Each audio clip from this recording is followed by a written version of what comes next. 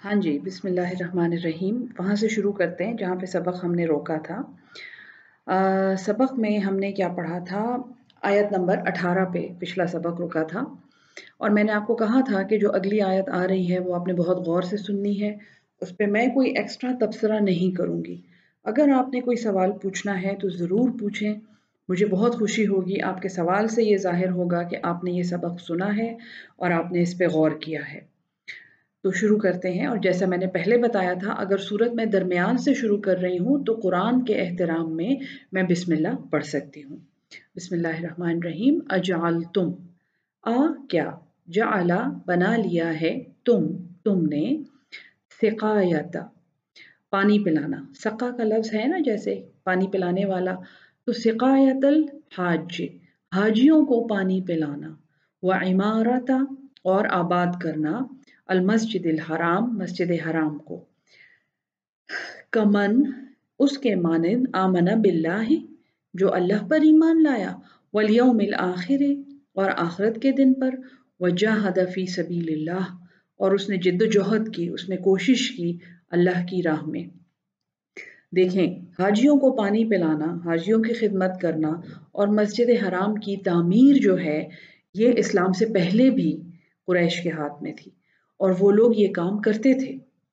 तो अल्लाह ताला यहाँ पे एक सवाल पूछ रहा है, क्या तुमने हाजियों को पानी पिलाना और मस्जिद हराम को आबाद करना ऐसा समझ लिया है जैसा अल्लाह पर ईमान लाना और यौम आखिर पर, और फिर अल्लाह की राह में कोशिश करना?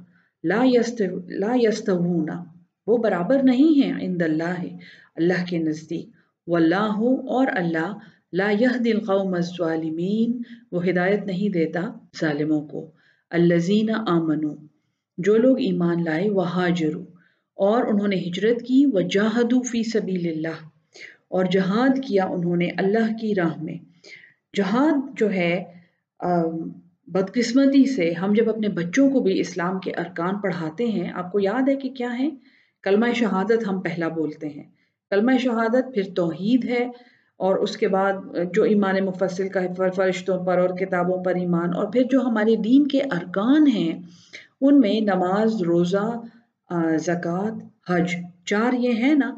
पहला जो है हम कहते हैं कलमा तैयबा या कलमा तौहीद, दरअसल ये 5 हैं जिनमें पहला नमाज है, यानी कलमा पढ़ते ही इंसान पे नमाज फ़र्ज़ हो जाती है।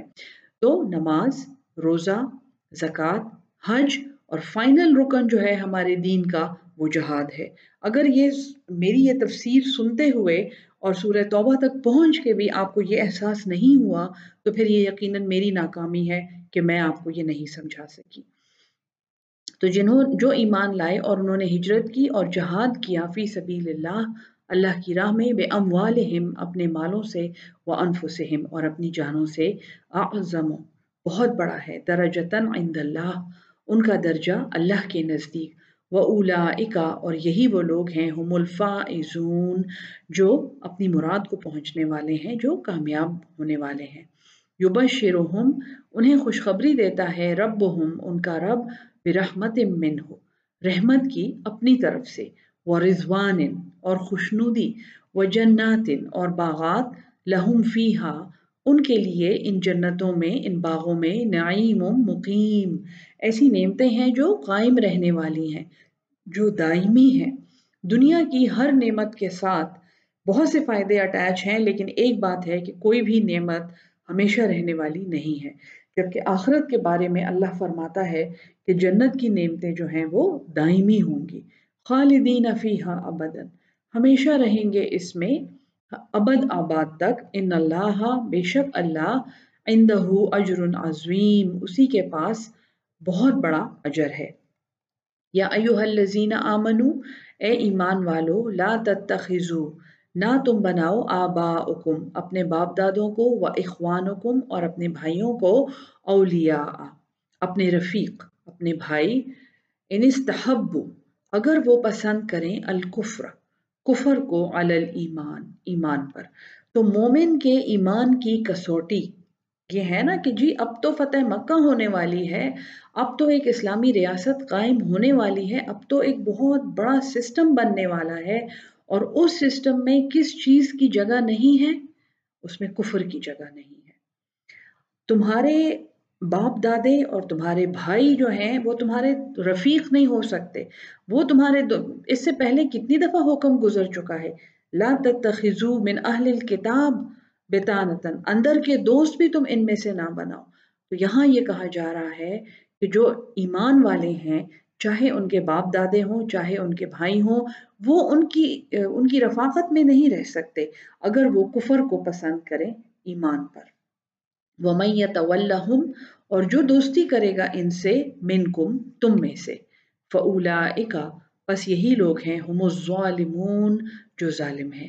اور یہ ہمیں پتہ ہے حدیث کے مطابق بھی کہ تم جس قوم کی مشابہت اختیار کرو گے تم انہی میں سے ہو جاؤ گے۔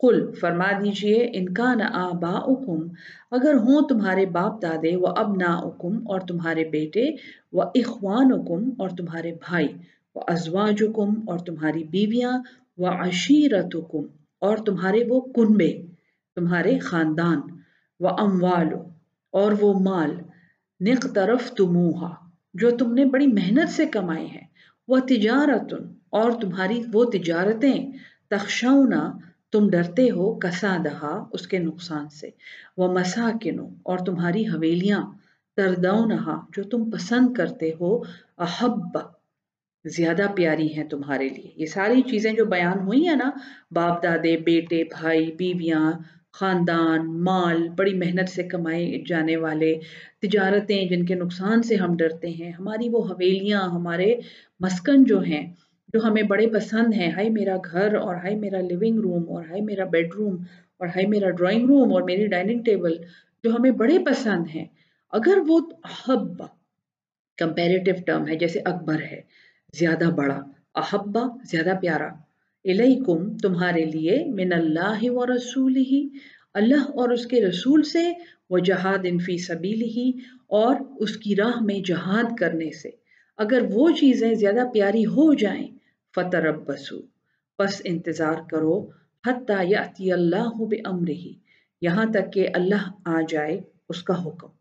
یعنی پھر تم قیامت کا انتظار کرو، اس دنیا میں کچھ بھی تمہارے کام نہیں آ سکتا، تم کچھ بھی نہیں بن سکتے، تم کچھ ترقی نہیں کر سکتے، تم کسی قوم سے مقابلہ نہیں کر سکتے، تم بودے بے غیرت ہو کر اور ایک بیکار امت کی شکل میں یہ زندگی گزارو گے۔ تم اللہ کے حکم کا پھر انتظار کرو، موت کا انتظار کرو۔ واللہ، اور اللہ، لا یہدی القوم الفاسقین، وہ ہدایت نہیں دیتا نافرمانوں کو۔ لقد نصرکم اللہ، تحقیق تمہاری مدد کی اللہ نے، فی مواطن، میدانوں میں، کثیرتن، بہت سے، بہت جگہوں پہ اللہ نے تمہاری مدد کی ہے، ویوم حنین، اور حنین کے دن۔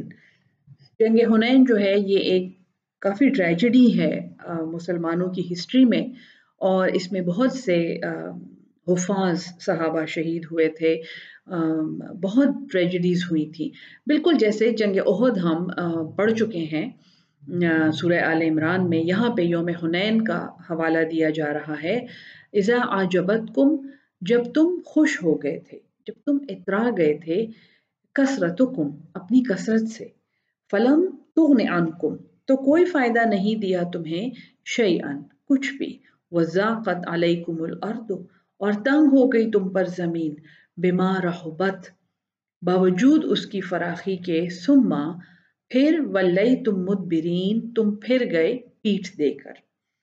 بڑی ٹریجڈی کا سائن تھا وہ۔ اب جنگ حنین کی ہسٹری میں تو یہ ظاہر ہے جنگیں ہو رہی تھیں اس زمانے میں اور اسلام پھیل رہا تھا، اور حنین میں یہ وہ جنگ ہے جس میں 70 حفاظ صحابہ جو تھے وہ شہید ہوئے تھے۔ اس جنگ کے بعد فیصلہ کیا گیا تھا کہ قرآن کا ایک ریٹن نسخہ جو ہے وہ ضروری ہے، قرآن کو ایک جگہ پہ جمع کرنا ضروری ہے، کیونکہ اتنے حفاظ شہید ہو گئے تھے کہ جتنا قرآن ان کو یاد تھا اس کے ضائع ہو جانے کا ڈر تھا۔ تو اللہ فرماتا ہے کہ تمہیں یاد ہے کہ جب تم اپنی کثرت پہ اترا گئے تھے اور وہاں جانے سے پہلے تم بڑے کانفیڈنٹ تھے کہ تم ہی جیت کر آؤ گے، تو تمہیں اس چیز نے کوئی فائدہ نہیں دیا، اور اللہ کی زمین تم پہ تنگ ہو گئی اس کی فراخی کے باوجود، اور تم پھر گئے پیٹھ دے کر، بزدلوں کی طرح بھاگ گئے اس میدان سے۔ ثم انزل اللہ، پھر نازل کی اللہ نے، سکینتہ، اپنی سکینت، علی رسولہ، رسول پر، وعلی المؤمنین، اور مومنوں پر، वअंज़ला और उतारे उसने जुनूदन ऐसे लश्कर लम तरौहा जो तुमने नहीं देखे थे। जैसा कि हम आले इमरान में पढ़ चुके हैं जंग बदर में और जंग उहद के हवाले से भी कि फरिश्तों ने आकर मदद की थी और जंग बदर में तो बाकायदा यानी फरिश्तों ने साइड बाय साइड जंग लड़ी थी। तो हमने ऐसे लश्कर भेजे तुमने नहीं देखे थे। वअज़्ज़बल्लज़ीना कफ़रू और अजाब दिया काफिरों को। वज़ालिका जज़ाउल काफिरीन और यही सजा है नाफरमानों की, इनकार करने वालों की, काफिर की। सुम्मा यतूबुल्लाहु फिर तौबा कबूल करेगा अल्लाह मिन बाद ज़ालिक इसके बाद अला मन यशाउ जिसकी वो चाहता है। वल्लाहु गफूरुर रहीम और अल्लाह बख्शने वाला बार बार रहम करने वाला है। या अय्युहल्लज़ीना आमनू ए ईमान वालो इन्नमल मुशरिकूना इसके सिवा नहीं है कि ये मुशरिक नजसुन ये पलीद हैं। और शिर्क जो है शिर्क एक बाकायदा नजासत के तौर पे एक पलीदी के तौर पे ट्रीट किया गया है हमारे फ़िक़्ह में भी कि जैसे किसी जानवर पे अगर अल्लाह के सिवा किसी का नाम लिया जाए तो वो ना सिर्फ हराम हो जाता है बल्कि वो और जानवरों को भी नहीं खिलाया जा सकता, वो और परिंदों को भी नहीं खिलाया जा सकता। उसके बारे में हुक्म ये है कि इसको ज़मीन में दबा दो। तो यानी ये इस कदर एक गंदा काम है और ऐसा पलीद ये अकीदा है कि अल्लाह कुरान में कह रहा है कि इन्नमल मुशरिकून नजसुन ये पलीद हैं।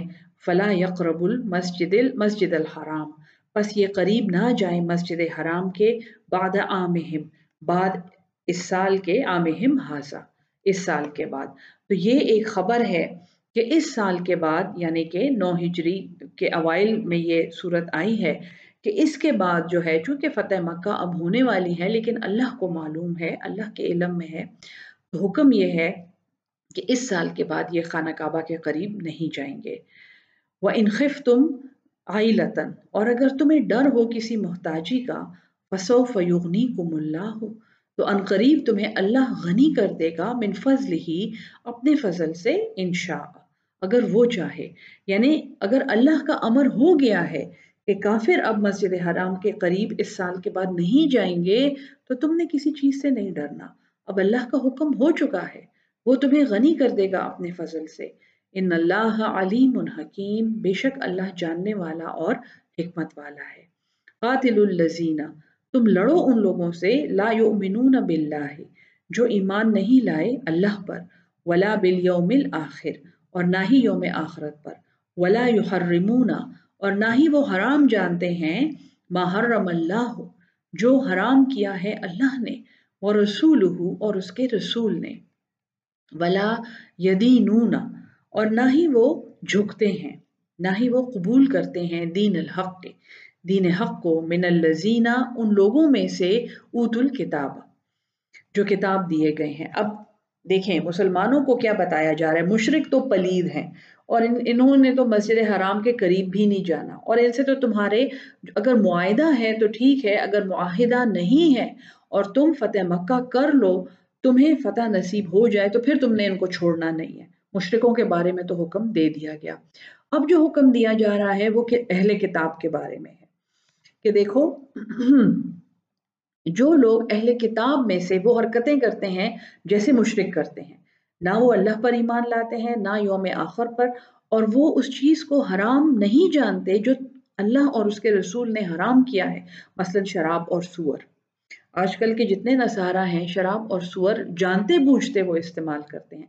मसलन यहूद जो हैं सब सूद लेते हैं, तो वो उस चीज़ को हराम नहीं जानते जिसको अल्लाह और रसूल ने हराम किया है और ना ही वो दीन हक कबूल करते हैं।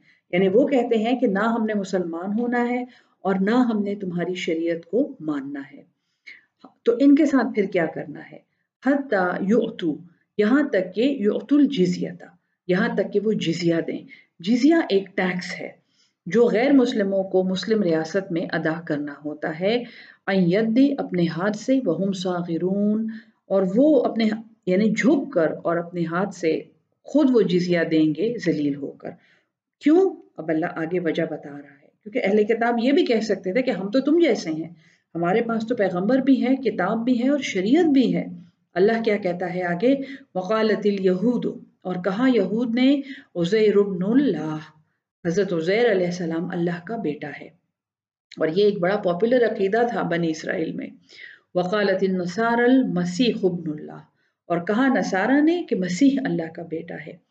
ये दो बातें कुरान की आयत में जो बताई गई हैं, इनकी रूह से फी ज़माना, आज के ज़माने में जो अहले किताब हैं उनसे मुसलमानों के निकाह नहीं हो सकते।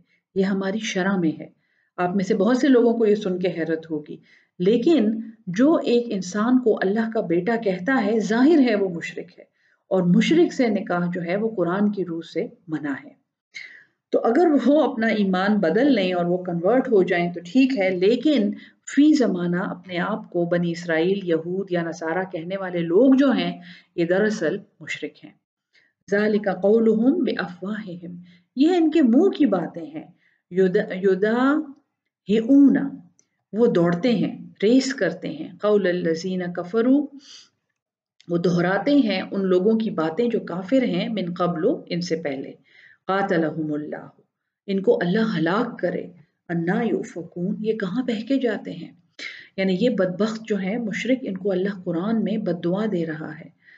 इत्तख़ज़ू, उन्होंने बना लिया, अहबारहुम, अपने आलिमों को, व रुहबानहुम, और अपने दरवेशों को, राहिबों को, अरबाबन, रब बना लिया, मिन दूनिल्लाह, अल्लाह के सिवा। ये वो आस्ताने हैं, और ये वो बारगाहें हैं, और ये वो मज़ार हैं, और ये वो कब्रें हैं जिनमें आज हमारी उम्मत बुरी तरह मुब्तला है। कुरान बता रहा है कि इन लोगों ने अपने आलिमों को और राहिबों को अरबाब बना लिया है। और अरबाब का क्या मतलब है? जिसको आप अल्लाह की किसी सिफ्त में शरीक करें। बच्चा दे सकता है, दौलत दे सकता है, रिस्क दे सकता है, नौकरी दिलवा सकता है, ये अरबाब हैं हमारे। इन्होंने इन लोगों को अरबाब बनाया, मिन दूनिल्लाहि, अल्लाह के सिवा, वल मसीह इब्न मरियम, और मसीह मरियम के बेटे को भी इन्होंने अपना रब बनाया। ये कहते हैं कि ये गॉड है। ये बात बहुत मशहूर है उनके अकीदे में कि वो कहते हैं कि ये अल्लाह का बेटा है। वमा उमिरू, और जो उन्हें हुक्म दिया था, इल्ला, सिवाय, और और इन्हें नहीं हुक्म दिया गया था, क्योंकि इल्ला आगे आ रहा है तो माँ जो है ये नहीं हो जाएगा। वमा उमिरू, और नहीं इन्हें हुक्म दिया गया था, इल्ला, मगर, लियाबुदू, ये कि वो इबादत करें, गुलामी करें, इलाहम वाहिदन, एक माबूद वाहिद की, जो गुजर चुका है। हम अभी अभी सूरह आराफ में हमने कितने पैगंबरों की दावत पढ़ी है जो अपनी कौमों को कहते हैं कि तुम्हारा इलाहु वाहिद, एक ही इलाह है, ला इलाहा इल्ला हुआ, उसके सिवा कोई माबूद नहीं है। सुब्हानहू, वो पाक है, अम्मा युशरिकून, उससे जो ये शिर्क करते हैं।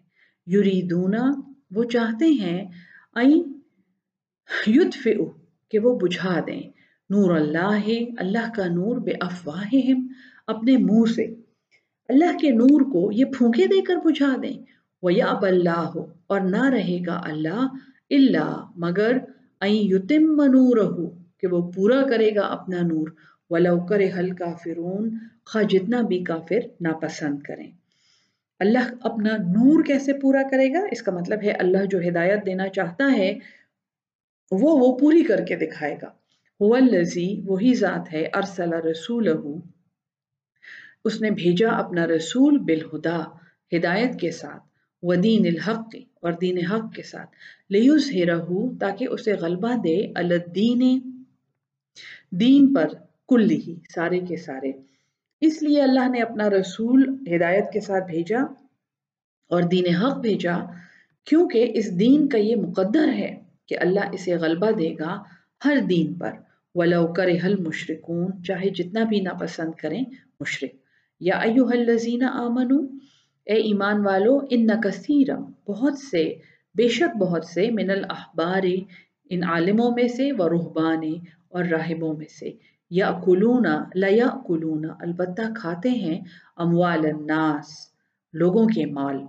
अपने इर्द गिर्द जो गद्दी नशीन और जो मजावर बैठे हुए हैं, और जो मस्जिदों में दुकानें खोल के बैठ जाते हैं हर रमज़ान में, और जो सरसाई मांगते हैं, और जो तीसरी का हलवा खाते हैं, और जो मुर्दे के तख्ते का हलवा खाते हैं, अल्लाह माफ़ करे, बड़ी नाजेबा बातें मैं कर रही हूँ, लेकिन आपको मिसालें दे रही हूँ आपके माहौल से और हमारे माहौल से, अपनी उम्मत से मैं आपको मिसालें दे रही हूँ ताकि कुरान की आयत آپ کو زندہ جاوید اپنے ماحول میں نظر آئیں، تاکہ آپ کو اور ہمیں یہ اندازہ ہو کہ ہم نے قرآن پہ عمل کیسا کرنا ہے۔ تو یہ راہب اور درویش جو ہیں لَيَأْكُلُونَ أَمْوَالَ النَّاسِ، یہ تو لوگوں کے مال کھاتے ہیں بالباطل، باطل ناحق، وَيَصُدُّونَ عَن سَبِيلِ اللَّهِ، اور یہ اللہ کی راہ سے روکتے ہیں، یہ تو اللہ کے راستوں کے ٹھیکیدار بن کے بیٹھے ہوئے ہیں۔ کیسے روکتے ہیں اللہ کی راہ سے؟ کتنے ہی عالم ہیں، کتنے ہی چیتے ہیں ہمارے اس ماحول میں جو یہ کہتے ہیں کہ عورتیں قرآن نہیں پڑھا سکتی۔ عورت کو اللہ نے پیدا ہی اس لیے نہیں کیا کہ وہ قرآن پڑھائے، اور جو بھی قرآن پڑھاتا ہے، جو مرد ہوتے ہیں، عورتیں تو پڑھا ہی نہیں سکتی، جو مرد ہوتے ہیں ان کے پاس تو 12 علوم ہونے چاہیے، اور جب تک ان کے پاس یہ علوم نہیں ہوں گے وہ قرآن نہیں پڑھا سکتے۔ میرا صرف ایک سوال ہے ان سے کہ حضور صلی اللہ علیہ وسلم کے پاس کون سا علم تھا؟ ان کے پاس وحی آتی تھی، اور اگر اس پہ اعتراض ہے کہ ان کے پاس وحی آتی تھی تو ان کے صحابہ کے پاس کون سا علم تھا؟ اصحاب صفا کے پاس کون سا علم تھا؟ ہماری بی بی عائشہ نے کہاں سے پی ایچ ڈی کی ہوئی تھی جن سے سارا دین دنیا میں پھیلا ہے؟ تو یہ باتیں جو ہیں اللہ کی راہ سے روکنے والی باتیں نہ کریں۔ والذین، اور جو لوگ یکنزون الذہب، کنز خزانے جمع کرتے ہیں، الذہب سونے کے، والفدۃ اور چاندی کے، ولا ينفقونها، اور وہ اسے خرچ نہیں کرتے، فی سبیل اللہ، اللہ کی راہ میں، فبشرہم، پس انہیں خوشخبری دے دیں، بعذاب علیم، ایک دردناک عذاب کی۔ اور دردناک عذاب جہاں قرآن میں آتا ہے، یاد رکھیں وہ منافق کا ذکر ہو رہا ہوتا ہے۔ عذاب عظیم جو ہے وہ کافر کے لیے ہے، عذاب علیم جو ہے دردناک عذاب، کافر کے عذاب سے بھی بہت برا عذاب وہ منافق کے لیے ہے۔ یوم یحما، جس دن، ہما یہ حمیم جیسے دہکتا ہوا، کھولتا ہوا، یوم یحما علیہا، جس دن دہکائیں گے اس پر، فی نار جہنم، یعنی ہم اس کو دہکائیں گے ان کافروں کو جہنم کی آگ میں، فتقوا، پھر یعنی یہ جو سونا چاندی یہ جمع کرتے ہیں ہم اسے دہکائیں گے جہنم کی آگ میں، فتقوا، پھر داغا جائے گا اس سے، فتقوا بہا جباہہم، ان کی جبینیں، ان کی پیشانیاں، وجنوبہم، اور ان کے پہلو، وظہورہم، اور ان کی پیٹھیں۔ استغفر اللہ، استغفر اللہ، یعنی جو سونا چاندی جمع کر کے رکھتا ہے اور اللہ کی راہ میں خرچ نہیں کرتا اس کی سزا قرآن بتا رہا ہے۔ ھذا ما کنزتم، یہ وہ ہے، ان کو کہا جائے گا کہ یہ وہ ہے جو تم جمع کرتے تھے، لانفسکم، اپنے لیے، بہت پسند تھا نا تمہیں، فذوقوا، پس چکھو، ما کنتم تکنزون، جو تم جمع کر کے رکھتے تھے۔ ان عدت الشہور، بے شک تعداد مہینوں کی، عند اللہ، اللہ کے نزدیک، اثنا عشرہ، 12 ہے۔ یہ 12 مہینے جو ہیں جی، اسلامی مہینے بھی 12 ہیں، اور نصرانی مہینے بھی، یا جو سورج کے مطابق شمسی کیلنڈر میں بھی 12 مہینے ہیں، دراصل یہ اللہ کا حساب ہے۔ شہرن فی کتاب اللہ، یہ مہینے ہیں اللہ کی کتاب میں۔ یوم خلق السماوات والارض، جس دن اس نے پیدا کیا آسمانوں کو اور زمین کو، منہا، ان میں سے، اربعۃ حرم، 4 ادب کے مہینے ہیں، 4 حرمت کے مہینے ہیں، ٹھیک ہے جی، رجب، محرم، رجب، ذیقعد، اور میرے خیال میں یہ ذی الحج، یہ مہینے جو ہیں یہ حرمت والے مہینے ہیں، اور یہ حضرت ابراہیم علیہ السلام کے زمانے سے، حضرت نوح علیہ السلام کے زمانے سے یہ حرمت والے مہینے چلے آ رہے ہیں۔ ذالک الدین القیم، یہ ایک سیدھا دین ہے، یہ قائم رہنے والا دین ہے۔ فلا تظلموا، بس تم ظلم نہ کرو، فیہن، ان میں، انفسکم، اپنے اوپر، یہ 4 مہینے جو ہم بتا رہے ہیں یہ حرمت والے ہیں، اس میں لڑنا نہیں ہے۔ وقاتلوا المشرکین، اور لڑو مشرکوں سے، کافتن، سب کے سب، کما یقاتلونکم، جیسے وہ تم سے لڑتے ہیں، کافتن، سب کے سب۔ دیکھو کیسے انہوں نے اپنی ٹریٹیز بنائی ہوئی ہیں اور یونینز بنائی ہوئی ہیں، اور انہوں نے اپنے جتھے بنائے ہوئے ہیں، تم بھی ایسے بناؤ، تم بھی ایسی اپنی حکمت عملی اختیار کرو، سب مل کر ان کے خلاف لڑو۔ وَاعْلَمُوا، اور جان لو، ان اللہ، یہ کہ اللہ، مع المتقین، پرہیزگاروں کے ساتھ ہے۔ انما النسیء، اس کے سوا نہیں ہے، النسیء، ایک مہینے کا ہٹا دیں، نسی جو ہے نا یہ نسیان سے نکلا ہے، بھول جانا، नसी ये एक प्रोसेस था जिसमें ये मसलन ऐसा है कि ज़ीक़ात का चाँद नज़र आ गया है, लेकिन कहीं ये सहरा में जा रहे हैं, कुफ़ार मक्का की बात है ये, और उनको सामने से एक तिजारती काफ़िला नज़र आ गया जिस पर उनका दिल आ गया कि अब इसे लूटना है। वहाँ जाके लूट मार की, कत्ल की। जब वापस पहुँचे तो आके चूँकि सरदार थे तो इन्होंने ये कहना होता था कि इस महीने को हम 2 दिन आगे कर देते हैं। इसको नसी कहते थे कि हमें तो भूल गया था कि ये महीना शुरू हो गया है या ये हुर्मत वाला महीना है, हमें तो भूल गया था। अच्छा, इसमें ये 4 दिन गुजर गए हैं महीने के, अच्छा तो हम ऐसा करते हैं कि वो अगले महीने के 4 दिन भी हम हुर्मत वाले कर देंगे। इस प्रोसीजर को, इस प्रोसेस को नसी कहते थे। इसकी मिसाल फी ज़माना हमारे ज़माने में हमारी रुयत हिलाल कमेटी है। बस मैं मज़ीद इस पे कोई तबसरा नहीं करूँगी। तो इन्नमा इसके सिवा नहीं है, अन्नसीउ एक महीने को हटा देना, आगे पीछे करना, ज़ियादतुन फ़िल कुफ़्र, ये इज़ाफ़ा है कुफ़र में, युदल्लु गुमराह होते हैं, बिहिल्लज़ीना कफ़रू इससे वो लोग जो काफ़िर हैं वो गुमराह होते हैं, युहिल्लूनहु वो उसको हलाल करते हैं, आमन 1 साल, व युहर्रिमूनहु और वो उसे हराम कर लेते हैं, आमन 1 साल, लियुवातिउ ताकि वो पूरी कर लें, ताकि वो मुकम्मल कर लें, इद्दता वो गिनती, मा हर्रमल्लाहु जो हराम किया अल्लाह ने, फयुहिल्लु तो वो हलाल करते हैं, मा हर्रमल्लाह जो अल्लाह ने हराम किया। यानी कि ये जैसे सपोजिंग एक महीने के बीच में इन्होंने जंग कर दी है, उसकी हुर्मत पामाल कर दी, मुहर्रम में कोई तमाशा कर दिया, बड़ा डाका डाल दिया, बहुत से कत्ल कर दिए, फिर ये कहते हैं ओहो ये मुहर्रम तो हमसे ख़राब हो गया, तो इसके बाद जो महीना आ रहा है हम उसको मुहर्रम डिक्लेयर कर देते हैं। अल्लाह कहता है कि वो उस चीज़ को हलाल करते हैं 1 साल में और अगले साल में फिर उसको हराम कर देते हैं, यानी उसको मुहर्रम या उसको हुर्मत वाला महीना कर देते हैं और वो अपनी गिनती पूरी करते हैं।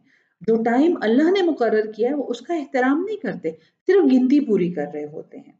कितने ही हमारे दीन के ऐसे अरकान हैं, नमाज है, रोज़ा है, जिसमें हम अल्लाह की रज़ा के लिए कुछ नहीं कर रहे होते, हम सिर्फ गिनती पूरी कर रहे होते हैं। ज़ुय्यिना लहुम आरास्ता किए गए हैं उनके लिए, सूउ आमालिहिम बुरे आमाल उनके, वल्लाहु और अल्लाह, ला यहदिल कौमल काफिरीन हिदायत नहीं देता काफिरों की कौम को।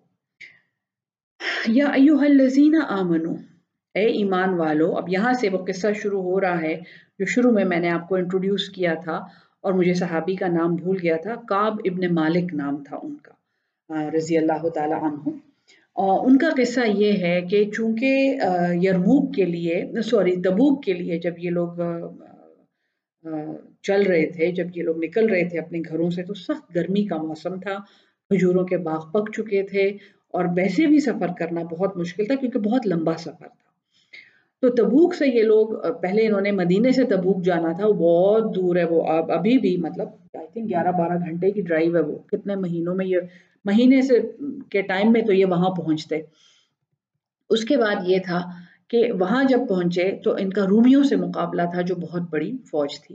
तो ये जो सहाबी हैं और 2 और सहाबी हैं इनके साथ, लेकिन ये जो मेन ये सहाबी हैं, उनसे बड़ी खूबसूरत एक रिवायत जो है मुतवातिर रावियों से मौजूद है, बुखारी में भी मौजूद है कि ये सहाबी जो थे इनके खजूर के बाग पक चुके थे, ये बहुत अमीर थे और इन्होंने ये सोचा कि मैं कल चला जाऊँगा, अच्छा कल जो है तो परसों चला जाऊँगा, परसों जो है तो फिर मैं कल दोबारा कल चला जाऊँगा, यानी वो सुस्ती की वजह से और शैतान का बहकावा था कि हुज़ूर सल्लल्लाहु अलैहि वसल्लम ने ये हुक्म दिया कि तबूक का जो मार्का है इसमें सब ने जाना है, किसी ने इसको नहीं छोड़ना। और जितने भी मर्द हैं, एबल बॉडीड मेन जो हैं, उन्होंने इसमें हिस्सा लेना है क्योंकि बहुत बड़ा मुकाबला है, रोमी फ़ौज बहुत बड़ी है और सब ने जान और माल लगा के उसमें हिस्सा लिया था। लेकिन ये जो सहाबी थे, कौब बिन मालिक, इब्न मालिक, ये पीछे रह गए और ये पीछे मदीना में ही रह गए, ये जंग में भी नहीं शामिल हो सके। हत्ता कि ये भी रिवायत है कि हुज़ूर सल्लल्लाहु अलैहि वसल्लम ने जब सफ़र शुरू हुआ तो एक दिन के बाद उन्होंने पूछा कि काब इब्न मालिक कहाँ है? यानी वो एक्सपेक्ट कर रहे थे कि वो आए होंगे। ना वो मुनाफ़िक है, वो तो नेक आदमी है, वो तो हमारा दोस्त है, वो क्यों नहीं आया? ख़ैर ये नहीं गए।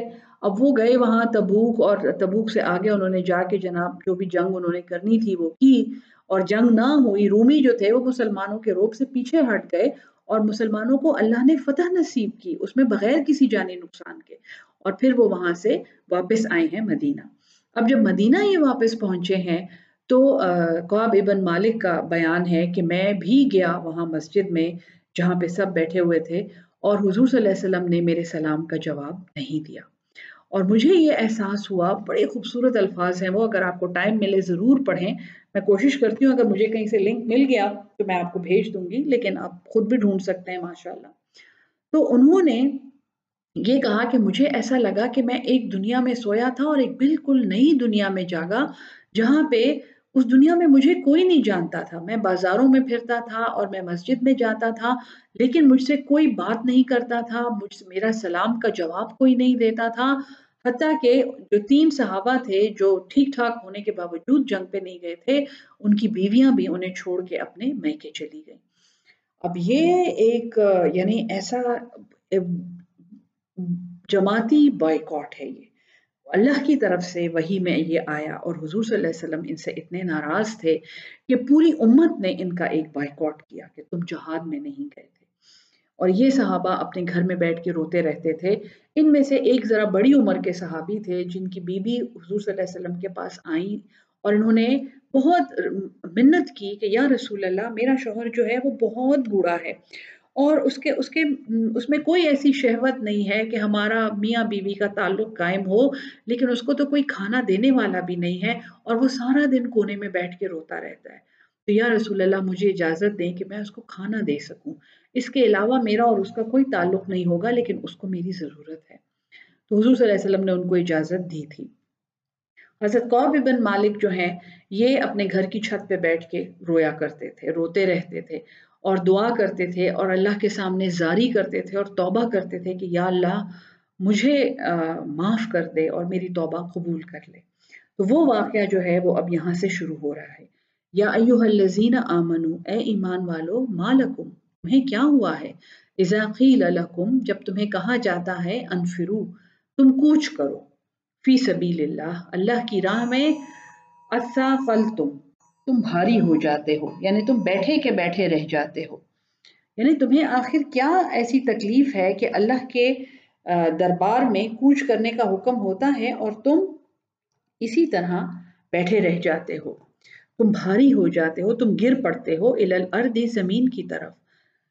अर्जी तुम, क्या तुमने पसंद किया है, बिल हयात दुनिया, इस दुनिया की जिंदगी को, मिनल आखिरत, आखिरत के मुकाबले में, फमा मताउल हयात दुनिया, बस नहीं है सामान, फायदा इस दुनिया की जिंदगी का, फिल आखिरत, आखिरत के मुकाबले में, इल्ला कलील, मगर बहुत थोड़ा।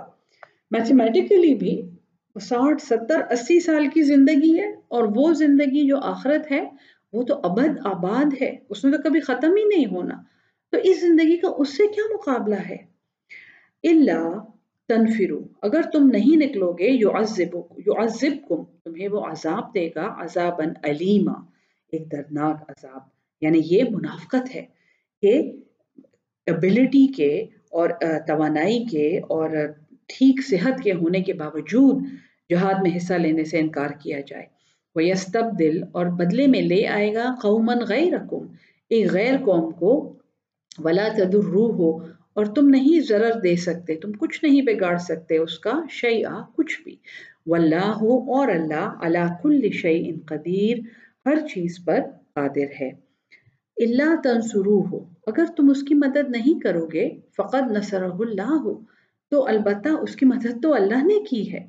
इज़ा अखरजहुल्लज़ीना, जब उसको निकाला, अल्लज़ीना कफ़रू, उन लोगों ने जो काफिर थे। यानी कि देखो, तुम मोहम्मद सल्लल्लाहु अलैहि वसल्लम की मदद करने से इनकार कर रहे हो, उसकी तो अल्लाह ने नुसरत की है। जब उसको निकाला था कुफ़ार ने, तो सानियस नैनी, दूसरा दो में, इज़ हुमा, जब वो दोनों फिल गारे, गार में थे। ये खूबसूरत बयान है हज़रत अबू बकर सिद्दीक़ और हुज़ूर सल्लल्लाहु अलैहि वसल्लम जब गार सौर में छुपे हुए थे हिजरत के दौरान। तो वो दूसरे थे दोनों में से, इज़ हुमा, जब वो दोनों, फिल गारे, उस गार में थे, इज़ यक़ूलु लिस्वाहिबिही, جب وہ کہتے تھے اپنے دوست سے لا تحزن، گھبراؤ نہیں، ان اللہ معنا، بے شک اللہ ہمارے ساتھ ہے۔ لا تحزن بڑا خوبصورت لفظ ہے، میں کہتی ہوں یہ ایک بات لکھ کے انسان اپنے سامنے لگا لے کہ لا تحزن ان اللہ معنا، اللہ ہمارے ساتھ ہے، تو غم کس بات کا، حزن کس بات کا۔ فَأَنزَلَ اللَّهُ سَكِينَتَهُ، تو نازل کی اللہ نے اپنی سکینت علیہ اس پر، وَأَيَّدَهُ اور اس کی مدد کی بِجُنُودٍ ایسے لشکروں سے لم تروها جو تم نے نہیں دیکھے، وَجَعَلَ كَلِمَةَ الَّذِينَ اور کر دی بات ان لوگوں کی کفرو جو کافر تھے السفلا گھٹیا پست، یعنی کفار کی بات پست کر دی، وَكَلِمَةُ اللَّهِ اور اللہ کا کلمہ، اللہ کا بول، ہے العلیہ وہی اونچا ہے، وہی بالا ہے، اعلیٰ ہے وہ، واللہ عزیز حکیم اور اللہ غالب ہے اور حکمت والا ہے۔ انفروا خفافا، تم نکلو ہلکے، وثقالا یا بھاری، وجاہدوا اور جہاد کرو باموالکم اپنے مالوں سے، وانفسکم اور اپنی جانوں سے، فی سبیل اللہ اللہ کی راہ میں، ذالکم خیر لکم یہ بہتر ہے تمہارے لیے، ان کنتم تعلمون اگر تم جانتے ہو، لو کان عرضا اگر ہوتا، عرضا کوئی مال، قریباً قریب کا، اگر کوئی مال غنیمت قریب ہے، وسفراً اور ایک سفر، قاصداً آسان، لاتبعوک تو آپ صلی اللہ علیہ وسلم کے پیچھے لوگ آ جاتے، اگر مال غنیمت قریب ہوتا یا رسول اللہ اور سفر آسان ہوتا تو وہ آپ کے پیچھے آ جاتے، ولیکن بعدت لیکن دور نظر آیا، علیہم الشقۃ ان پر وہ راستہ، یعنی ان کو وہ راستہ بہت دور نظر آیا، اللہ کی راہ میں حکم بجا لانے سے پہلے انہوں نے راستے کی دشواریاں سوچی، وَسَيَحْلِفُونَ اور عنقریب یہ قسمیں کھائیں گے، باللہ اللہ کی، لو استطعنا اگر ہماری استطاعت ہوتی، لخرجنا معکم ہم ضرور نکلتے تمہارے ساتھ۔ تو جب حضور صلی اللہ علیہ وسلم واپس آئے ہیں تو ان کے سامنے ایک لمبی لائن لگی تھی اور لوگ معافیاں مانگ رہے تھے، اور کچھ تو ظاہر ہے معذور تھے، لنگڑا اور اندھا اور اس طرح کے لوگ تھے، ضعیف تھے، لیکن جو ایبل باڈیڈ لوگ تھے منافقوں کے علاوہ، منافق نوجوان بھی وہاں شامل تھے جو جھوٹی قسمیں کھا رہے تھے، لیکن ان میں 3 لوگ ایسے تھے، اور کعب بن مالک جو ہیں ان سے یہ روایت ہے، انہوں نے یہ کہا کہ جب حضور صلی اللہ علیہ وسلم نے مجھے دیکھ کر ان کے چہرے پر ایک غصہ نظر آیا، وہ مسکرائے لیکن وہ مسکراہٹ بھی غصے والی تھی، اور انہوں نے پوچھا کہ تم کہاں تھے؟ تو حضرت کعب ابن مالک نے صاف کہا کہ یا رسول اللہ میرے پاس کوئی ہیلہ نہیں ہے، میرے پاس کوئی بہانہ نہیں ہے، میرے پاس کوئی وجہ نہیں ہے جس کی وجہ سے میں نہیں گیا، یعنی میں نے جھوٹ نہیں بولا۔ یہلکون انفسہم اگر یہ جھوٹی قسم کھائیں گے اللہ کی تو کیا ہوگا؟ یہلکون انفسہم یہ ہلاک کر رہے ہیں اپنے آپ کو، واللہ یعلم اور اللہ جانتا ہے، انہم لکاذبون البتہ یہ جھوٹے ہیں۔ ٹھیک ہے جی، باقی سبق انشاءاللہ آگے پڑھیں گے، بہت انٹرسٹنگ سبق آ رہا ہے آگے۔ اللہ تعالی ہم سب کو قرآن کو سمجھ کر اس پہ عمل کرنے والا اور اس کو آگے پہنچانے والا بنا دے، آمین ثم آمین۔ اعوذ باللہ من الشیطان الرجیم، بسم اللہ الرحمن الرحیم، رب اشرح لی صدری ویسر لی امری واحلل عقدۃ من لسانی یفقہوا قولی ربی زدنی علما۔ بسم اللہ الرحمن الرحیم، یہ دعا جو میں اب مانگ رہی ہوں آپ کے سامنے، میں نے بسم اللہ اس کے لیے پڑھی ہے، اور آج جو ہم سورت شروع کر رہے ہیں وہ ہے سورہ توبہ۔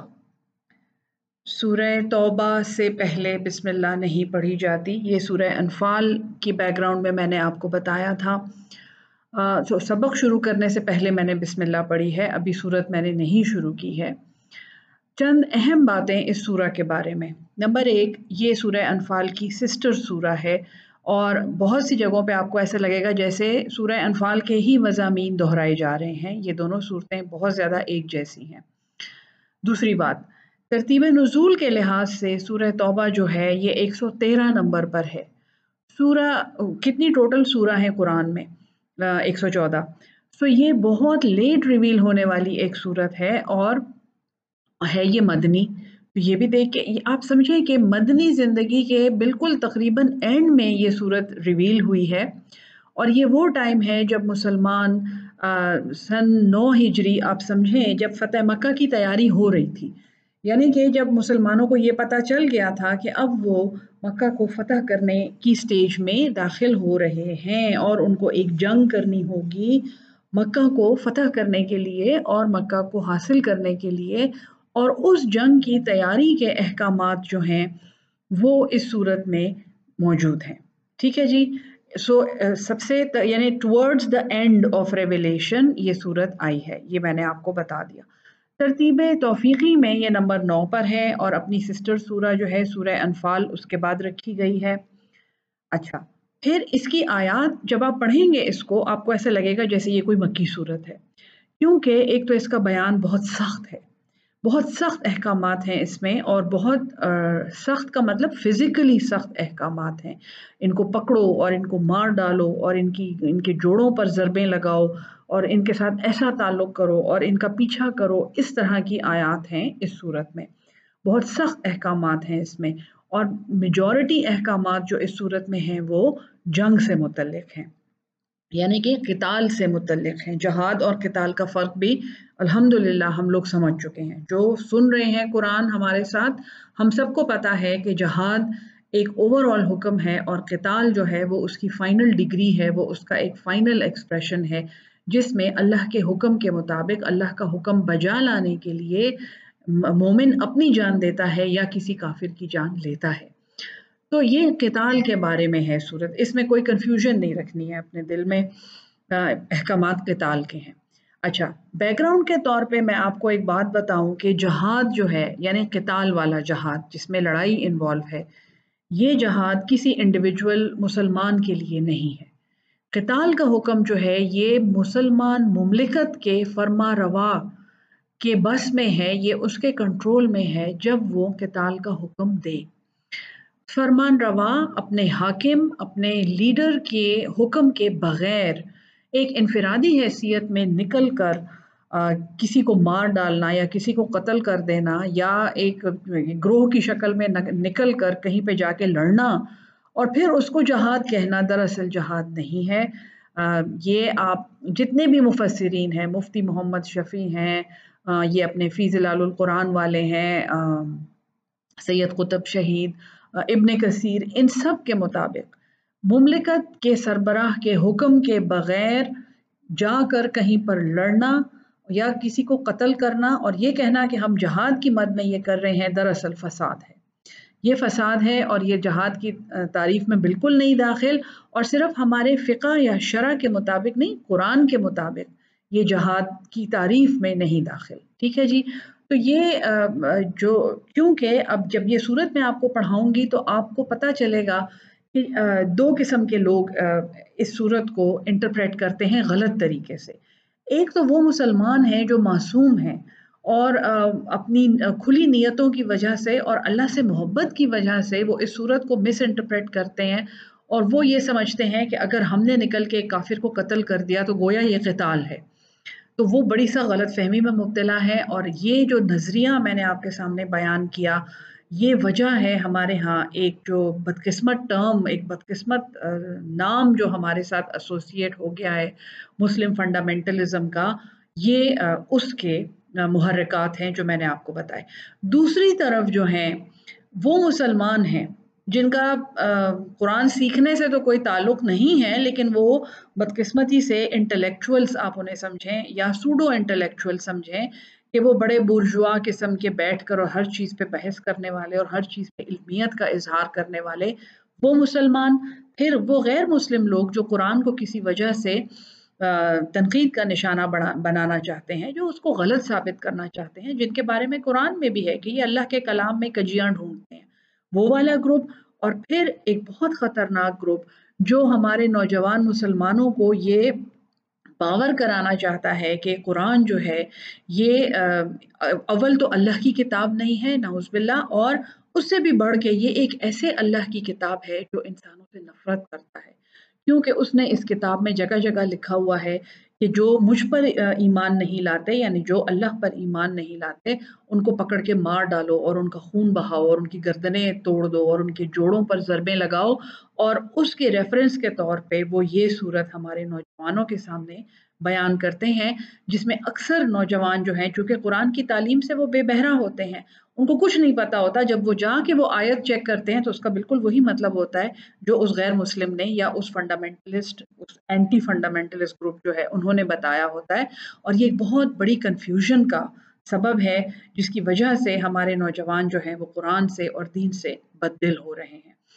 تو یہ دونوں ایکسٹریمز بھی میں نے آپ کو سمجھا دیے کہ ایک تو فنڈامنٹلسٹ بن جاتے ہیں اور ایک بالکل اینٹی قرآن بن جاتے ہیں ان آیات کی وجہ سے، جن میں سے کچھ آیات جو ہیں وہ اس صورت میں نازل ہوئی ہیں۔ اور جب تک اس صورت کے پورے محل وقوع کو، اس کے شان نزول کو، اس کے احکامات کو اور اس کی ہسٹری کو، اب یہ ایک ایسی صورت ہے جس میں سنت کے بہت حوالے دوں گی۔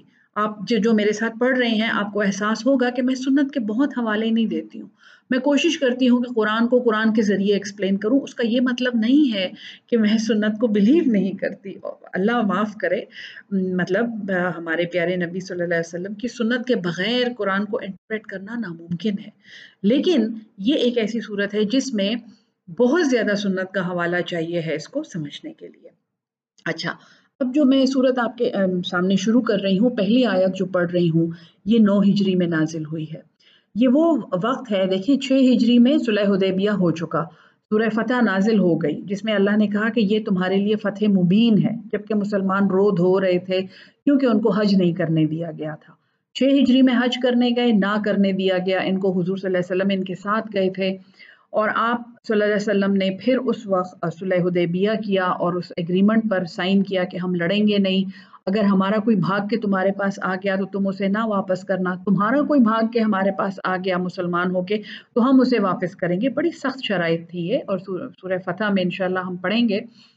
لیکن جب 6 ہجری میں حج نہ ہوا اور یہ ناراضگی ہو گئی اور پھر ایک معاہدہ ہو گیا، تو اس کو فتح مبین اللہ نے قرآن میں کہا ہے، کیونکہ امن کے سائے میں مسلمانوں کو کھل کر تبلیغ کرنے کا ایک موقع مل گیا، اور چونکہ قریش کے سرداروں نے صلح حدیبیہ کیا تھا تو باقی پوری دنیا میں، یعنی روم اور فارس اور ان سلطنتوں میں اور شام میں یہ میسج گیا کہ ایک ایسی سلطنت بن گئی ہے مدینہ میں جس سے قریش اپنی ڈیموکریسی اپنی ڈپلومیسی کر رہے ہیں اور ان کے ساتھ بیٹھ کے وہ امن کے معاہدے کر رہے ہیں، تو ظاہر ہے کہ قریش ان سے ڈرتے ہوں گے، یہ بڑی پاورفل سلطنت بن گئی ہے۔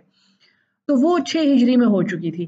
8 ہجری میں بھی مسلمان حج کرنے گئے، حضرت عمر فاروق ان کے ساتھ گئے تھے، حضرت ابو بکر ان کے ساتھ گئے تھے، لیکن حضور صلی اللہ علیہ وسلم نہیں گئے تھے۔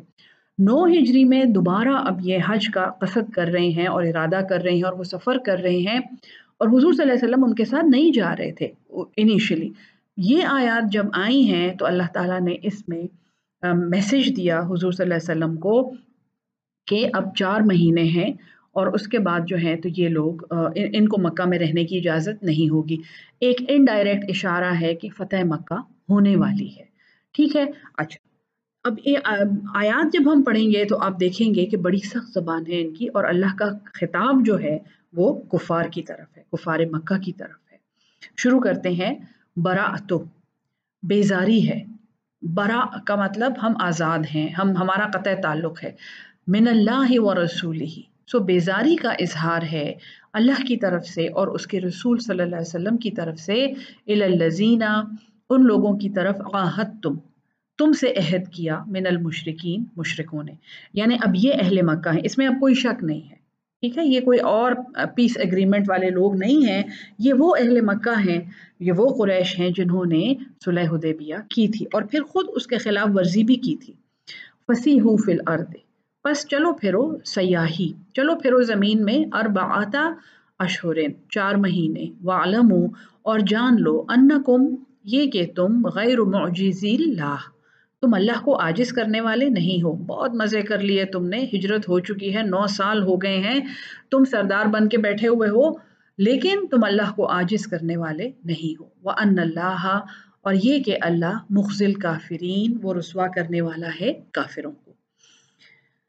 وَأَذَانٌ، اور اعلان ہے من اللہ و رسولہ، اللہ کی طرف سے اور اس کے رسول کی طرف سے، الی الناس، عام عوام الناس کے لیے، یوم الحج الاکبر، حج اکبر کے دن، ان اللہ، یہ کہ اللہ، بری من المشرکین، وہ بیزار ہے، اس کا قطع تعلق ہے مشرکوں سے، ورسولہ، اور اس کے رسول کا بھی یہی قطع تعلق ہے، فَإِن تُبْتُمْ، پس اگر تم توبہ کرو، فَهُوَ خَيْرٌ لَكُمْ، تو یہ بہتر ہے تمہارے لیے، وَإِن تَوَلَّيْتُمْ، اور اگر تم نے منہ پھیر لیا، اگر یہ پیغام تم نے سنا اور منہ پھیر لیا، یہ وہی جو ہے، یہ آیات حضرت علی کو حضور صلی اللہ علیہ وسلم نے دے کر بھیجا تھا حضرت ابو بکر صدیق کے پاس، جو اس وقت حج کے سفر میں تھے، کہ یہ وہی آ گئی ہے اور اس حج میں انشاءاللہ ہم فتح مکہ حاصل کریں گے۔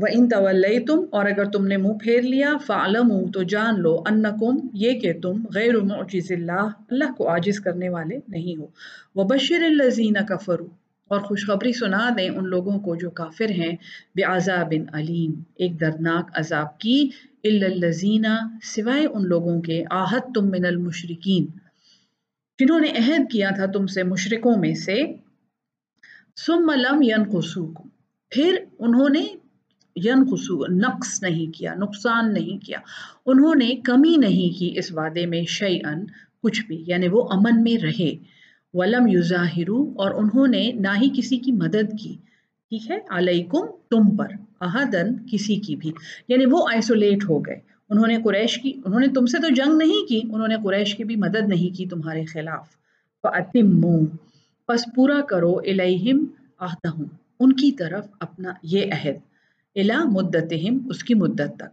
جو کہ حج تک لکھا گیا تھا، ان اللہ، بے شک اللہ، یحب المتقین، وہ دوست رکھتا ہے پرہیزگاروں کو، فَإِذَا انسَلَخَ الْأَشْهُرُ، پس فَإِذَا انسَلَخَ، پس جب گزر جائیں، نکل جائیں، الاشہر الحرم، حرمت والے مہینے، حرمت والے مہینے بھی ہم پڑھ چکے ہیں کہ وہ کون سے ہیں، فَاقْتُلُوا الْمُشْرِكِينَ، اور ذی الحجہ اس میں سے ایک مہینہ تھا، فَاقْتُلُوا الْمُشْرِكِينَ، تو قتل کرو مشرکوں کو، حیث وجدتموہم، جہاں کہیں تم انہیں پاؤ، وخذوہم، اور انہیں پکڑو، واحصروہم، اور انہیں گھیر لو، وقعدوا لہم، اور بیٹھو ان کے لیے، کل مرصد، ہر گھات میں۔ یہ آیت جو ہے بہت زیادہ، آیت نمبر 5، ٹھیک ہے جی، یہ 5 آیات ایک ساتھ اتری تھی، تو یہ آیت نمبر 5 جو ہے یہ بہت زیادہ کوٹ کی جاتی کہ دیکھو تمہارا قرآن کیا کہہ رہا ہے کہ نان بلیورز کے ساتھ کیا کرو، ان کو قتل کرو جہاں تم انہیں پاؤ، اور انہیں پکڑو اور انہیں گھیرو اور ان کی راستے میں بیٹھو، ان کے لیے گھات لگاؤ۔ تو یہ اگر تمہارا قرآن یہ کہہ رہا ہے تو تم کیسے کہتے ہو کہ اسلام از اے ریلیجن آف پیس؟ تو جب ہسٹری آپ کو معلوم ہوتی ہے کہ حرمت کے مہینوں تک وہ صلح حدیبیہ تھی اور اس کے بعد اس نے ختم ہونا تھا، اور صلح حدیبیہ کے خلاف قریش نے خود اس کے خلاف ورزی کی تھی، انہوں نے جنگیں کی تھی اس دوران میں، انہوں نے حملے کیے تھے مسلمان قافلوں پر، تو یہ حکم جو ہے یہ ہرگز ایسا حکم نہیں ہے کہ بس جہاں تمہیں ملے اس کی گردن اڑا دو، یہ صلح حدیبیہ کے خلاف ورزی کرنے پر اور صلح حدیبیہ کی مدت ختم ہونے پر مسلمانوں کو یہ اجازت دی جا رہی تھی۔ فَإِن تَابُوا، پس اگر وہ توبہ کریں، وَأَقَامُوا الصَّلَاةَ، اور قائم کریں نماز، وَآتُوا الزَّکَاةَ، اور زکوٰۃ دیں، فَخَلُّوا سَبِیلَهُم، تو ان کا راستہ چھوڑ دو، اس کا مطلب یہ ہے اگر وہ ایمان لے آئیں۔ ان اللہ غفور الرحیم، بے شک اللہ بخشنے والا، بار بار رحم کرنے والا ہے۔ وَإِنْ أَحَدٌ مِّنَ الْمُشْرِكِينَ، اور اگر کوئی ایک ان مشرکوں میں سے، استجارہ، استجار کا کیا مطلب ہے؟ پناہ مانگنا، استجار پناہ مانگنا، فَأَجِرْهُ، تو اسے پناہ دے دو، حتیٰ یہاں تک کہ یسمع، وہ سن لے، کلام اللہ، اللہ کا کلام۔ تو جو لوگ وہ پہلی آیت بتاتے ہیں نا کہ یہ دیکھو اس میں کیا کہا جا رہا ہے کہ جو اللہ پہ ایمان نہیں لاتا اس کی گردن اڑا دو، اسے قتل کر دو اور اسے پکڑ لو اور اس کے راستے میں گھات لگا کے بیٹھو، ان کو یہ بتائیں کہ قرآن کے اصول کے مطابق اپنے سے پہلے آنے والی اور بعد میں آنے والی آیات کے بغیر کسی آیت کو نہیں انٹرپریٹ کیا جا سکتا، یہ قرآن کا اصول ہے۔ تو جب تک آیت نمبر 5 سے پہلے والی آیت اور بعد والی آیت نہیں انکلوڈ کریں گے، آپ کو اس کا مطلب سمجھ نہیں آئے گا۔ اس کو انگریز لوگ خود چیری پکنگ کہتے ہیں، یعنی اپنی مرضی کی چیز اٹھا لینا اور اس کو بیان کرنا اور اس کو गलत तरीके से तोड़ मोड़ के बयान करना अपने मतलब के लिए। मुसलमानों को दहशतगर्द जाहिर करने के लिए सिर्फ आयत नंबर 5 उठा के बयान की जाती है। तो छठी आयत में यह है कि अगर मुशरिक तुमसे पनाह मांगे तो उनको पनाह दो, हत्ता यस्मा कलाम अल्लाह है, यहाँ तक कि वो अल्लाह का कलाम सुन लें, यानी उनको तबलीग करो। सुम्मा अबलिगहु, बस उसे पहुंचा दें, मा मना, जो उसकी अमन की जगह है। अल्लाह का कलाम उसे सुनाएं और फिर उसको जहाँ उसके अमन की जगह है वहाँ पहुँचा दें। ज़ालिका बिअन्नहुम, ये इसलिए, कौमुल ला यअलमून, ये एक ऐसी कौम है जो इल्म नहीं रखते। अच्छा, एक सवाल जो यहाँ पूछा जाता है वो ये है कि फ़तेह मक्का में तो कोई लड़ाई नहीं हुई थी, किसी की जान नहीं ली गई थी, तो ये यहाँ पे अल्लाह ऐसा क्यों कह रहा है कि तुम उन्हें पकड़ो और उनको उनके रास्ते में घातें लगाओ और उनको कत्ल करो? अल्लाह ताला मुसलमानों को तैयार होने को कह रहा है। अपने अल्लाह ताला के हुक्म के लिए, उसको बजा लाने के लिए हर एंड तक जाने की तैयारी मुसलमानों को कर लेनी चाहिए। ये अल्लाह का फजल है कि बगैर खून का एक कतरा बहाए मक्का फतह हो गया था। और अल्लाह को ये पता था, जब ये वही आ रही थी तब भी अल्लाह को पता था, लेकिन अल्लाह ने इस बात को राज में रखा और मुसलमानों को मुकम्मल तैयारी करने का हुक्म दिया। कैफ़ यकूनु लिल मुशरिकीना, कैसा होगा मुशरिकों के लिए, अहद इंदल्लाह है, कोई वादा अल्लाह के पास, व इंद रसूलिही, और उसके रसूल के पास, इल्लल्लज़ीना, सिवाय उन लोगों के, आहद तुम, जिन्होंने तुमसे अहद किया, इंदल मस्जिदिल हराम, खाना काबा के पास, फमस्तकामू लकुम, बस जब तक वो कायम रहें तुम्हारे लिए, फस्तकीमू लहुम, तो तुम भी कायम रहो उनके लिए, इस वादे पर कायम रहो। गो कि वो मुशरिक हैं, लेकिन तुमने जब वादा किया है तो तुम उस पर कायम रहोगे, यहाँ तब तक जब तक वो कायम रहें। इन्नल्लाह युहिब्बुल मुत्तकीन, बेशक अल्लाह दोस्त रखता है परहेजगारों को। कैफा, कैसे, वइन यज़हरू अलैकुम, अगर वो गालिब आए तुम पर, ला यरकुबू फीकुम, तो वो कोई लिहाज ना करें तुम्हारे लिए, इल्ला, मगर, वला जिम्मतन, तो वो यरकुबू फीकुम, यानी वो तुम्हारी कराबतदारी का कोई लिहाज ना करें, तुम्हें अपना कराबतदार ना समझें वो, और ना ही किसी अहद का पास, अगर कुफार के तुम कंट्रोल में आ जाओ। यरजूनकुम, वो तुम्हें राजी करते हैं बे अफवाहिम, अपने मुंह से, यानी तुम्हें महज ज़बानी कलामी बातें करके खुश कर देते हैं। वताबा कुलूबुहुम, लेकिन उल्टे होते हैं उनके दिल, नहीं मानते हैं उनके दिल। व अक्सरुहुम फासिकून, और अक्सर इनमें से नाफरमान हैं।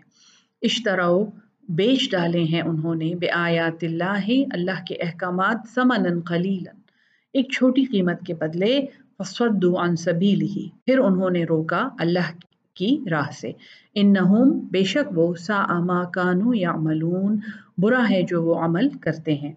ला यरकुबूना, वो लिहाज नहीं करते, फी मुमिनिन, किसी मोमिन का, इल्ला इल्लम वला जिम्मतन, वो किसी मोमिन के बारे में, किसी कराबत का, इल्लन जो है ना, ये इस लफ्ज़ का मतलब है रिश्तेदारी, तो वो किसी मोमिन के बारे में कराबतदारी या अहद का कोई लिहाज नहीं करते, वो इसीलिए कत्ल करेंगे कि ये मोमिन है। व उलाइका, और यही वो लोग हैं, हुमुल मुअतदून, जो हद से बढ़ने वाले हैं।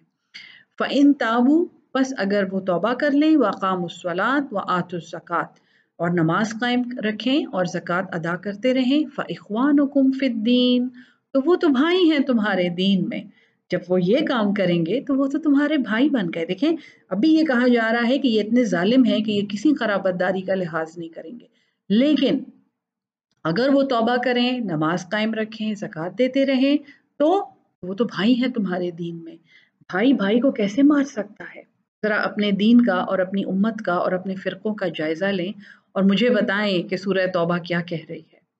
वनुफ़स्सिलुल आयाति, और हम खोल कर बयान करते हैं अपनी आयात, लिक़ौमी यअलमून, उन लोगों के लिए जो इल्म रखते हैं। व इन नकसू, और अगर वो तोड़ दें, ऐमानहुम, अपनी कस्में, मिन बाद अहदिहिम, बाद अपने वादे के, बाद पक्का वादा करने के, वत्वअनू फी दीनिकुम, और वो ताने दें, ऐब निकालें तुम्हारे दीन में, अगर वो ऐसा करें, अहद करें और फिर उसे तोड़ दें और फिर ताने दें, तुम्हारे ऐब निकालें तुम्हारे दीन में, फ़क़ातिलू, तो जंग करो, अइम्मतल कुफ्र, कुफर के सरदार से। सबसे ऊंचा जहाद क्या है, आपको ये पता है? کہ سب سے اونچا جہاد ظالم حکمران کو اس کے ظلم سے آگاہ کرنا ہے۔ آج کے بعد یہ بات آپ یاد رکھیں، کتنی باتوں پہ ہم خاموش ہو جاتے ہیں کیونکہ وہ ہمارا باس ہے، وہ ہمارا افسر ہے، وہ ہمارا بڑا ہے، وہ ہمارا منسٹر ہے، وہ ہمیں ہماری سفارش کرتا ہے وغیرہ وغیرہ۔ تو اگر وہ تم سے عہد کریں اور پھر اس سے پھر جائیں تو کس سے لڑنا ہے؟ فقاتلوا ائمۃ الکفر، جنگ کرو کفر کے سرداروں سے، انہم، بے شک وہ، لا ایمان لہم، ان کی قسم کی کوئی حیثیت نہیں ہے، لعلہم ینتہون، شاید کہ وہ باز آ جائیں۔ الا تقاتلون، کیا تم نہیں لڑو گے؟ قوما نکثوا ایمانہم، ایک ایسی قوم نے جس نے اپنا عہد توڑ ڈالا۔ یہ پری اسلامک یعنی اسلام سے پہلے جس کو عہد جاہلیہ کہتے ہیں، اس میں بھی عرب لوگ جو تھے یہ اپنے قول کے اور اپنے معاہدے کے بہت پکے تھے، اور کسی میثاق یا کوئی معاہدہ یا کانٹریکٹ جب دو پارٹیوں کے بیچ میں ہوتا تھا تو اس کو توڑنا جو تھا وہ موت کو آواز دینے کے برابر تھا۔ اللہ کہتا ہے کیا تم نہیں لڑو گے ایسی قوم سے جنہوں نے اپنا عہد توڑ ڈالا؟ وہموا، اور انہوں نے ارادہ کیا، بِإِخْرَاجِ الرَّسُولِ، رسول صلی اللہ علیہ وسلم کو نکالنے کا، یعنی یہ وہ قوم ہے، یہ قریش وہ قوم ہے جنہوں نے مکہ سے حضور صلی اللہ علیہ وسلم کو نکالا تھا۔ وَهُمْ بَدَؤُوكُمْ، اور وہ بدؤکم، تم سے پہل کی، اول مرہ، یعنی انہوں نے پہلی مرتبہ بھی تم سے لڑنے میں پہل کی تھی، یہ نہیں کہ تم نے انہیں پرووک کیا تھا۔ اتخشونہم، کیا تم ان سے ڈرتے ہو؟ فاللہ، پس اللہ، احق، زیادہ حقدار ہے، ان تخشوہ، کہ تم اس سے ڈرو، ان کنتم مؤمنین، اگر تم ایمان والے ہو۔ فقاتلوہم، پس لڑو ان سے، یعذبہم اللہ، انہیں عذاب دے اللہ، بِأَیْدِیکُم، تمہارے ہاتھوں سے، وَیُخْزِہِم، اور انہیں رسوا کرے، وَینصُرکم، اور تمہیں غالب کرے، علیہم، ان پر، وَیَشْفِ الصُّدُور، اور شفا بخشے سینوں کو، قوم مؤمنین، مومنوں کے۔ اتنی خوبصورت یہ آیت ہے کہ اللہ تو تمہیں کہتا ہے کہ اللہ ان کو عذاب پہنچانا چاہتا ہے تمہارے ہاتھوں سے۔ اللہ تو آسمان سے بھی عذاب لا سکتا تھا، لیکن اللہ کا یہ حکم تمہیں اس لیے ہے کہ وہ ان کو تمہارے ہاتھوں سے عذاب پہنچائے، وَیُخْزِہِم، اور انہیں رسوا کرے۔ تم جن کو انہوں نے مار پیٹ کے اور ظلم سے مکہ سے بھگایا تھا، ان کے ہاتھوں اللہ ان کو رسوائی دے رہا ہے، وَيَنْصُرُكُمْ عَلَيْهِمْ، اور وہ غالب کرے اور وہ مدد کرے تمہاری ان پر۔ کیوں؟ کیونکہ تم اتنے ٹوٹے ہوئے دل سے مکہ سے گئے تھے، تم ان کے ظلموں سے تم سہتے رہے ہو، تم نے اپنے پیارے گنوائے ہیں، شہید ہوئے ہیں ان کے ساتھ جنگوں میں۔ تو اللہ چاہتا ہے یشفی صدور قوم مؤمنین، اور شفا بخشے، ٹھنڈے کر دے سینے مومنوں کے، ایمان والوں کے، وَيُذْهِبْ غَيْظَ قُلُوبِهِمْ، اور دور کر دے غیظ، غصہ، قلوبہم، ان کے دلوں کا، وَيَتُوبُ اللَّهُ، اور اللہ توبہ قبول کرتا ہے، عَلَى مَن يَشَاءُ، جسے وہ چاہتا ہے، واللہ، اور اللہ، علیم حکیم، وہ حکمت والا اور علم والا ہے۔ ام حسبتم، کیا تم یہ گمان کرتے ہو، ان تترکو، کہ تم چھوڑ دیے جاؤ گے، جب تمہیں جہاد کا حکم دیا جا رہا ہے اور جہاد میں بھی قتال کا حکم دیا جا رہا ہے، تو تم اس سے نگاہیں چرا رہے ہو، تم اس سے ڈر رہے ہو۔ ایک تو یہ اس زمانے میں آپ اس کو دیکھیں کہ مسلمان حج کرنے جا رہے ہیں اور ان کو حکم ہوا ہے جنگ کرنے کا یا جہاد کر قتال کرنے کا، اور پھر اللہ تعالیٰ ان کو یہ کہتا ہے کہ میں تو تمہارے سینوں کو شفا دینے کے لیے یہ حکم میں نے دیا ہے، تو دیکھو تم کیوں ڈر رہے ہو؟ کیا اللہ زیادہ حقدار نہیں ہے کہ تم اس سے ڈرو؟ پھر اللہ کہتا ہے، ام حسبتم، کیا تم گمان کرتے ہو، ان تترکو، یہ کہ تم ترک کر دیے جاؤ گے، چھوڑ دیے جاؤ گے، ولما یعلم اللہ، اور ابھی اللہ نے معلوم نہیں کیا، الذین، ان لوگوں کو، جاہدوا منکم، جنہوں نے جہاد کیا تم میں سے، یعنی ایمان کی کسوٹی کیا ہے؟ جہاد۔ ایمان کی کسوٹی وہ کوشش ہے، وہ محنت ہے جو آپ اس کی راہ میں کرتے ہیں، اور سب سے اونچے درجے کا جہاد وہ ہے جو ہم اپنی جان سے کرتے ہیں۔ تو اللہ نے ابھی معلوم بھی نہیں کیا جنہوں نے جہاد کیا تم میں سے، وَلَمْ يَتَّخِذُوا، اور انہوں نے نہیں بنایا، مِن دُونِ اللَّهِ، اللہ کے سوا، وَلَا رَسُولِهِ، اور نہ ہی اس کے رسول، وَلَا الْمُؤْمِنِينَ، اور نہ ہی مومنوں کے سوا، ولیجتاً، ولیجہ تولج، ایک چیز میں داخل ہونا، वलीजा राजदार। तो अल्लाह ताला तो ये देखना चाहता है कि तुम किसकी टीम पर हो, तुम किसके राजदार हो, तुम किसकी रजा के लिए काम कर रहे हो।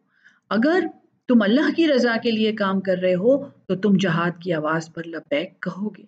वल्लाहु, और अल्लाह खबीरुम बिमा तामलून, खूब बाखबर है उससे जो तुम करते हो। दूसरा सेट जो है आयात का, जिसमें से चंद आयात मैं अभी पढ़ चुकी हूँ और आगे भी आयात आ रही हैं आपके सामने, ये ग़ज़वा तबूक के मौके पर नाजिल हुई थी, जब मदीना से इन्होंने कूच का इरादा किया था तबूक के लिए, और तबूक से ये लोग चले थे रोम की फतह के लिए। तो जंग तबूक या ग़ज़वा तबूक जो है, ये तबूक नॉर्थ में है, सऊदी अरब के काफ़ी शमाल में है तबूक का जो शहर है, और वहाँ पर इन्होंने सख्त गर्मी के मौसम में ये ऐलान हुआ था कि अब हम रोम से जाकर लड़ेंगे। और ये वाहिद वो जंग है जिसमें हुजूर सल्लल्लाहु अलैहि वसल्लम ने हुक्म दिया था कि किसी ने पीछे नहीं रहना। जितने भी यानी कि एबल बॉडीड मर्द हैं, उन्होंने घर में नहीं रहना। अगर किसी के पास कोई उज़र है जैसे, और वो सूरत में मौजूद है कि वो बहरा है या अंधा है या लंगड़ा है या मरीज़ है, उसको पीछे रहने की इजाज़त है, उसके अलावा किसी को पीछे रहने की इजाज़त नहीं है। तो मशहूर किस्सा है हज़रत काब बिन, ये मैं आपके सामने दोबारा से इंशाअल्लाह रिवाइज़ करूँगी ये किस्सा। हाँ, पूरा नाम उनका भी मुझे याद नहीं है, लेकिन मैं आपको बताऊँगी जब मैं चेक कर लूँगी। उनका किस्सा है कि वो बिल्कुल जवान थे और एक्टिव थे, लेकिन वो जो मौसम था वो ऐसा था कि वो खजूर के बाग पकने का मौसम था, और इनके घर में कोई और मर्द था नहीं जो वो बाग को संभालता। तो इन्होंने क्या किया, इन्होंने कहा कि अच्छा मैं कल जाके हुजूर सल्लल्लाहु अलैहि वसल्लम से मिलूँगा, और मैं परसों जाके मिलूँगा, और अच्छा ठीक है, मेरे पास तो 2 ऊँट हैं, तो जब ये निकलेंगे तो मैं इनके पीछे-पीछे चल के इनके साथ चला जाऊँगा जंग पे। लेकिन वो पीछे रह गए। तो ये जो आयत जो अभी मैंने आपके सामने पढ़ी है कि अभी अल्लाह ने मालूम नहीं किया कि तुम में से कौन जहाद करने वाला है, अल्लाह तुम्हें छोड़ने वाला नहीं है। ये आयत जो है इसका शान नुज़ूल वो वाक़या है कि वो जो सहाबी थे वो पीछे रह गए, और जब 1.5 महीना इन्होंने वहाँ तबूक से ये रोम गए हैं, लेकिन रोमी जो फ़ौजें थी वो मुसलमानों की दहशत से पीछे हट गईं, उन्होंने जंग भी नहीं की, और उन्होंने वैसे ही फ़तह मुसलमानों को नसीब हो गई वहाँ पे। तो वहाँ से जब वापस आए हैं 1.5 महीने बाद हुजूर सल्लल्लाहु अलैहि वसल्लम, तो आपने हुक्म दिया था कि 3 सहाबा थे जो नहीं गए थे जंग पे, और उनके बारे में ये हुक्म हुआ कि इनको सलाम ना करें, और इनके साथ हर किस्म का ताल्लुक़ ख़त्म कर दें, हत्ता कि उनकी घर वालियाँ जो थीं वो भी उनको छोड़कर अपने मायके चली गईं सारी की सारी। तो ये आयात जो हैं इनका बैकग्राउंड वो वाक़या है। आई एम सो सॉरी, मुझे इसका वो नाम बैठे-बैठे भूल गया है, मैं आपको अगले सबक में इंशाअल्लाह बताऊँगी। मा कान लिल मुशरिकीना, नहीं है मुशरिकों के लिए, अन युअम्मरू, ये कि वो आबाद करें मसाजिद अल्लाह, अल्लाह की मस्जिदें, शाहिदीना, वो गवाही देते हैं, अला अनफुसिहिम, अपनी जानों पर, बिलकुफ्र, कुफर की, उलाइका, यही वो लोग हैं, हबितत आमालुहुम, जिनके आमाल ज़ाया हो गए, वफ़िन्नारी, और वो जहन्नम में, हम खालिदून, हमेशा रहेंगे। फ़तह मक्का के तनाजुर में कि अल्लाह की मस्जिद बैतुल्लाह को कुफ़ार नहीं आबाद कर सकते, तो ये मस्जिद उनसे लेनी है। इन्नमा यामुरु, इसके सिवा नहीं है, यामुरु इमारत इससे निकला है, आबाद करता है, मसाजिद अल्लाह, अल्लाह की मस्जिदों को, मन आमन बिल्लाह, जो ईमान लाया अल्लाह पर, वल यौमिल आखिर, और आखिरत के दिन पर, व अक़ामस्सलात व आतस ज़कात, और उसने नमाज कायम रखी और ज़कात देता रहा, वलम यख्शा, और वो ना डरा, इल्लल्लाह, सिवाय अल्लाह के, फ़असा, बस उम्मीद है, उलाइका, यही वो लोग हैं, अन यकूनू मिनल मुहतदीन, कि ये हिदायत याफ्ता लोगों में हो जाएंगे। अब बहुत इंपॉर्टेंट आयत आपके सामने मैं पढ़ने वाली हूँ। अजाल तुम, ये आयत जो है ये आपने बहुत दिल की आंखों से दिल के कान से और दिल की आंखों से समझनी है। बहुत इंपॉर्टेंट आयत है ये। मुझे उम्मीद है कि मैं इससे इंसाफ कर सकूंगी और आपको ऑफेंड किए बगैर आपको अपनी बात समझा सकूंगी।